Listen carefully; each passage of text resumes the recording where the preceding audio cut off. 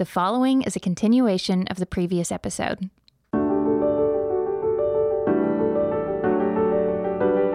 Welcome to the Yellow Balloons Podcast, a collection of teachings to help you navigate the transformational possibilities of a God-centered perspective.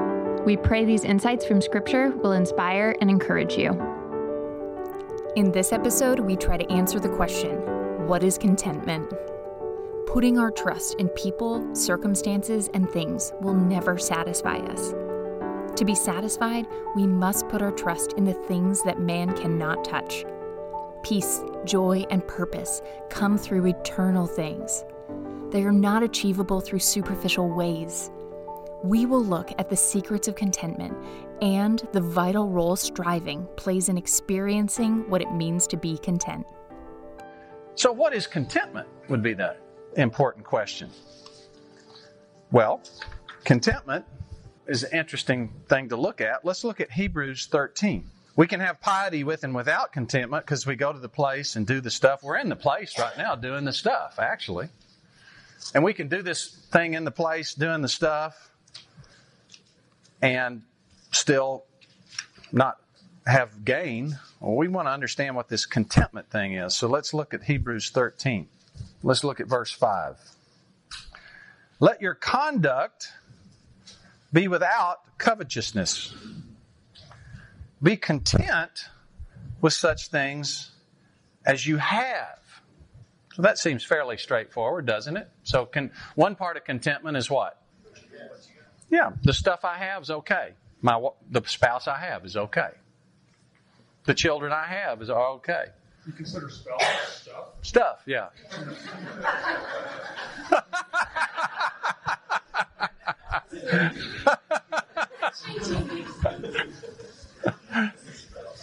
It's the place. It's just a place. Yeah, be content with what you have, where you are, who you're with, the job you've got, the relationships you have, the family situation you have, the material possessions you've got. Just be content with that. Why? For he himself has said, I will never leave you nor forsake you. So we may boldly say, the Lord is my helper. I will not fear. What can man do to me? So what does that have to do with being content with the circumstances and the stuff you have? You got God. You got God. Okay, why should that make me content? What does that do for me that I would otherwise think of my circumstances and stuff doing for me? Because man can't touch you then. Okay, why can man not touch me? They can take all my stuff. Okay, so why do I need a helper? It says to me, the Lord is my helper. I won't fear. What can man do to me? He has to remind us. Okay, he's got to remind us. Well, what do we usually want stuff to do and situations and circumstances? Make us comfortable and happy. How? Because we have what we want. But what do we want? One of the things that is... We want more. So that doesn't make us happy. What? God said, don't count the children of Israel and don't multiply chariots and things because you end up trusting in them. But David showed a great example of walking up to Goliath without anything and trusting in the Lord, and the Lord redeemed him. So... Okay, yeah, we do tend to trust in stuff, don't we? There's a whole system of advertising on TV that is trying to get you to put money with financial advisors because that is your security. If you know a little bit about the stock market, you should not buy that basic notion. And, money is, if you look at the history of money, there's a cycle where money goes into goes to zero and then resets. And it happens when governments start spending. First thing they do is they start debasing the basis of the currency. What Rome did is they started diluting the silver and the gold with tin or with other metals. And so first it's actual gold and then it's diluted gold because they're inflating it. If you see a dime today, it's got little serrations on the edges, and that's because people used to shave it on the edge to get a little of the silver off and just kind of take a little here and there. So they started putting those serrations on there so you could tell if it had been shaved or not. Is that because there's just a tendency for people to want to get free money. So what governments tend to do, this is all throughout history, China, going back to China, they tend to do, they first take it off, they debase the basis of the currency, and then they start kind of printing money, fiat money, and then the money goes to zero. It's a very well-known cycle. But we're too smart to do that. Thankfully, we don't have to worry about that. Yeah, so, trusting in money is not really a good idea. It's good to have money. I'm glad we all have money. But trusting in money, how about trusting in other people? Can you really put your confidence in other people to make you happy? For one thing, they'll die. Even if they're trustworthy all their life, you're not going to be able to depend. One of you is going first, right? So, what we tend to do is put our trust in people, circumstances, things. And on the one hand, when we do put our trust in there, it's not good enough. We have to control it. We have to say, you owe me, and we want more. All of which puts us in a position to be incredibly unhappy. And here's this saying, you know what? I love my spouse, and I'm really thankful I've got my spouse. But even if my spouse goes someday before me, I've got another helper. I've got somebody else I can depend on that'll take her place. I like my stuff. I love my pickup. Oh man, I enjoy driving that thing so much. But if it turns out someday that I don't have my pickup, I'll have enough. I'll have something. I don't know what it is. You know how I know that? I got a helper. I've got enemies. I got people who would like to kill me. Well, maybe they will. At some point, maybe they will do that. But, what can man do to me? They can't take my soul. They can't take my life. I'm going to lose it anyway, one way or the other. You see this attitude? Now I don't have to fear anymore. I can build my 401k, happy to do it. I can build up my bank account, happy to do it. I can own stuff, happy to do it, fun. But it doesn't control me. Why does it not control me? That's not what I'm relying on. Because I have a helper. By the way, this word helper, this comes from Psalm 118. You know what this Hebrew word is the same as? Yes.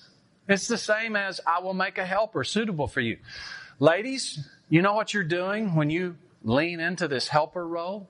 You're being God on earth. You are the image of God, and it's happening when you do this. Men? No. We're supposed to be one, which means as a unit, we're supposed to be helpers and servants because this is the image of God. Yeah, so this is contentment without covetousness. You see the contrast here? Because what's the tendency? Is to look at someone else and say, I wish my kids were like that. I wish my health was like that. I wish I was that short. Gee, I wish I had that.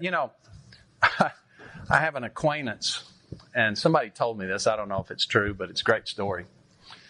He was looking at the Forbes 400 or whatever, and whoever was with him said he looked at it, and the bottom tier had gone up a bunch. Like the 400, the guy's net worth had increased a lot. And he said, I just don't think I'm ever going to make it on here. Now, if you had a chance to be on the Forbes 400, wouldn't your life's goal and your happiness depend on getting on that list and being published in that magazine? You look at it and say, well, that's kind of crazy, right? But think of the things that have made you miserable because you couldn't get. And aren't they basically, the difference is that you don't have a shot at that one. But you do have a shot at this one, so we tend to get miserable over it, right? Well, it's sort of a pride thing, too. C.S. Lewis said that the biggest sin is pride. Pride is always competition and comparison to other people. And so if you're really content, you cease to compare yourself with other people. Very great, because what are we judging ourselves now? We're just a child of God. Yeah, I just play my role. and I enjoy what I have. The crazy thing about this, let's go back to 1 Timothy 6. The crazy thing about this is the basis for enjoyment of stuff. Look at 17. 1 Timothy 6:17. Command those who are rich in this present age not to be haughty, prideful, comparative, or to trust in this uncertain riches. I'm always going to be okay because of this money I have. But you're all uncertain, right? But in the living God who gives us richly all things to enjoy. See, this is the real tragedy. And I think there's going to be an accounting for this. The rabbis actually say, we will give an account to God for every pleasure we could have had but didn't. And what we tend to do is go through life with all these wonderful things that we should just be enjoying like crazy, and we're not enjoying any of them. Why? Because we're focused on comparison. Or we're focused on what we don't have to make us happy, instead of enjoying what we do have. And the funny thing about this is when we adopt this contented attitude, it frees us up to enjoy our stuff. I mean, really enjoy our stuff. If you have anything that's not making you happy, please get rid of it. If you have something that's making you miserable, just get rid of it. That's not what it's supposed to do. It's supposed to be something you enjoy, because God's given us all things richly to enjoy. And then, of course, one of the keys to doing that is let them do good, that they be rich in good works, ready to give, willing to share, storing up for themselves a good foundation for the time to come, that they may lay hold of eternal life. So by sharing our stuff, we actually free ourselves up to enjoy our stuff, and we send stuff ahead. Rare jewel of Christian contentment. One of the keys that he says in that book is exactly what you just got through saying. The secret is subtraction, not addition. And I think that's a great way. So what does that mean? Subtraction, getting rid of things. Quit trying to add things to your life, thinking that's going to make you content. I see. Find ways to get rid of things except for God. Okay. And then you can enjoy everything. Then you can enjoy everything. Well, let's go back to our 1 Timothy 6. 1 through 5 passage, 6 or 6, 7, go to 6 and 7. Godliness with contentment is great gain. That's where we started this whole thing, is we want great gain. And it says, for we brought nothing into this world, it's certain we can carry nothing out. Now, why is that important? Yeah, because everything's temporary. Now, we tend to think of everything we own as permanent somehow, don't we? That's why we clutch onto it so much. But if we can get this notion really ingrained in us that everything we have is just passing through, it's just a matter of timing as to when it goes out of my hands, isn't it? And which would you rather do? Have the people fight over it after you're gone? Or teach them how to use it profitably while you're still here? If you think of it that way, then giving is just like attending your own, what do you call that? When they do the will thing. Probate. Attending your own probate. And saying, here's how I want things done. And then shepherding the people as you go along. I really don't understand why people build all this stuff up and then dump it on folks that are not really prepared to use it. It mostly wrecks their lives if you just kind of look at how it tends to go. If you have great means, start teaching them, whoever you're going to give it to, start teaching them how to do it now. You know, get them engaged with being great stewards. You don't want to set up dependency, because then they can't learn these lessons. They're going to depend on their trust fund or whatever. Well, we didn't bring anything into this world. It's certain we'll carry nothing out. And having food and clothing, with these we'll be content. But those who desire to be rich fall into temptation and snare, many foolish and harmful lusts, which drown men in destruction and perdition. Let me show you this perdition word. It's the Greek word Apollyon. I don't know how you say it. I don't know how to pronounce it. Look at Matthew 7:13. So this is what chasing material benefit for the purpose of having happiness will do. It gives us this Apollyon, perdition. Matthew 7, verse 13. Enter by the narrow gate, for wide is the gate and broad is the way that leads to destruction. It's pretty typical for people to speak that this is talking about hell, but do you think you can go to hell because you don't treat your money well? That doesn't make any sense at all, does it? And one of the ways you can do the wide gate, it's pretty easy to trust in money and expect money to make you happy, isn't it? Does it take a lot of effort to fall into that way of thinking? It's the wide road. Well, what Jesus is talking to, he starts this whole Sermon on the Mount with, and his disciples came to him, and he opened his mouth and taught them, saying. And we know there's other people listening, but this is mainly the disciples. And he's trying to teach throughout this whole thing how to have a constructive, productive life. And it starts with changing the heart on the inside. And the narrow gate is this same attitude we're talking about of contentment. And one of the ways you can get destruction is chasing money. Now, you've seen this, haven't you? Haven't you seen people start accumulating possessions to the point that they just get totally miserable? But it's not so. Are you spending money? Yeah. You're saying women like to spend money? Has anybody else noticed that? Shopping. So why do women like to spend money? And somebody asked me that the other day, and I was like, it just feels good. They've actually studied this. There's endorphin rush that goes with buying stuff. Men actually like too. What about buyer's remorse? How does that work? Buyer's remorse. It's like the DTs. Yeah. But men don't like to buy lots of stuff. They like to buy big stuff. That makes a big noise when you start it up. Well, at the same time, the happiness usually comes from the purchasing and not the enjoyment of what you buy. That's right. It's a very fleeting thing. That's right. Yeah, we should just create an industry where you can buy something and then just annul it the next day. That'd be a big positive. Look at John 17. John 17:12.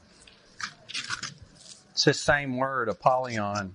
Because the opposite of contentment is perdition. So, dang, we keep getting these binary choices, don't we? We always would prefer just the middle ground where we have a little bit of both, comfortable and benefit. But we don't get that. We can either change from the inside out or have perdition. John 17:12. While I was with them, he's praying to his Father, in the world I kept them in your name, those you gave me. I have kept, and none of them is lost, except the son of perdition, the son of destruction. Who's he talking about? Judas. Judas was incredibly destructive. Why was Judas destructive? Money. But he threw the money back. Speaking of buyer's remorse, do you remember why he threw the money back? He saw he had betrayed an innocent man. See, I think the circumstances here tell us he thought he was precipitating the revolution, which was going to be great for Israel, and he was going to profit at the same time. It was a win-win situation. And he saw, I've betrayed an innocent man. Buyer's remorse, goes out and hangs himself. Well, that's pretty destructive. You think you have everything under control and it all blows up? It's to the point where you're ready to kill yourself? It's not unusual to see people who become incredibly famous and rich destroy themselves. Isn't that what Robin Williams just did? It's not that Marilyn Monroe. You just start going down the list, you know. It's not that unusual of an outcome. 2 Thessalonians chapter 2 calls the false Messiah the son of perdition. Well, I won't go to that one since you brought it up. Yeah, that's good. You get the false prophet. Let's look at Romans 9. Romans 9 verse 22. Because this is what we're embracing if we don't take contentment. This is the alternative. Romans 9:22. What if God, wanting to show his wrath and to make his power known, endured with much long suffering the vessels of wrath And this word prepared here is actually the word katerisma, which is a middle acting on itself word. It should be really translated fit, which is fit for destruction.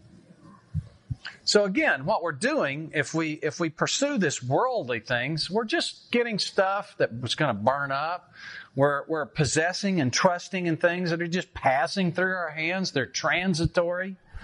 And all that ends up with just destruction, loss. What are some things that can be destroyed by having an attitude of these next things that I buy are going to make me happy, or trying to control our circumstances? You burn up all your time pursuing them. Boy, you sure can burn. You lose your time. You just get this one chance to know God by faith in this life, and it's just gone. You burned it up. You don't ever get another opportunity to know God by faith. We'll know God by sight forevermore. But our blessing of knowing God by sight, our ability, our capacity to enjoy that is largely being set with the extent we know God by faith. And you just burned it up. You lost it. It's gone forever. That's certainly a huge loss. What else? What is it? Your health. How can it mess up your health? You're just constantly striving for something you don't. You stress, anxiety. Yeah, you can't sleep. You're right. What's going to happen to me? What are they going to say to me tomorrow? What if I lose this 401k account or whatever? Yeah. But go ahead. Well, there's some great quote by J.P. Morgan right before he died, and I'll butcher it, but he said basically that he was more miserable than he could ever imagine, and he wouldn't wish the riches that he had on anyone. Really? Henry Ford said the same thing. Did he really? Wow. Yeah, because what is wealth, material wealth? It's the power to do more of whatever it is you wish. But then there's Burns on The Simpsons that said, I'd give it all up if I could have just a little more.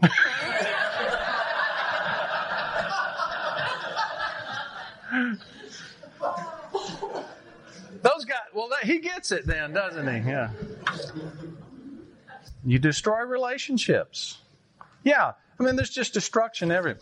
Let's end with Philippians 4, because one of the things that kind of comes in here is that we started with the idea of contentment in the context of striving. You know, we're the ox, we're under the yoke, we're working really hard, we're trying to get stuff done, and we're supposed to be striving and content at the same time.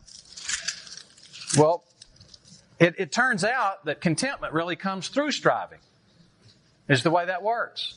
Not striving for stuff, or striving for control. But look at 4:10, Philippians 4:10. I rejoiced in the Lord greatly that now at last your care for me, the Philippian church had sent him a material gift, has flourished again. Though you surely did care but lacked opportunity. You didn't have the opportunity to give to me. And I'm really glad you started giving to me, my ministry again. Not that I speak in regard to need, for I have learned in whatever state I am to be content. I know how to be abased. I know how to work. I live with nothing. And I know how to abound, which is actually the harder one. I know how to enjoy my life when I have a bunch. Everywhere and in all things I have learned both to be full and to be hungry, both to be abound and to suffer need. I can do all things. What does do all things mean? Is he busy or not? Do all things is a busy phrase, isn't it? What all is left out of all things?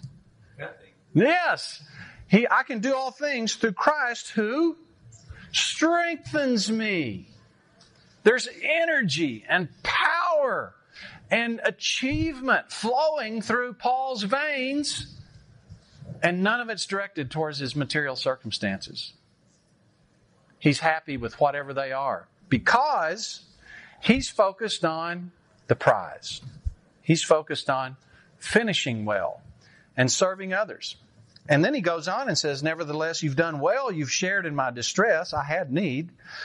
You Philippians know that also in the beginning of the gospel, when I departed from Macedonia, no church shared with me concerning giving and receiving, but you only. You're my only real consistent support base. Even in Thessalonica you sent and aid once again for my necessities. Not that I seek the gift, but I seek fruit that abounds to your account.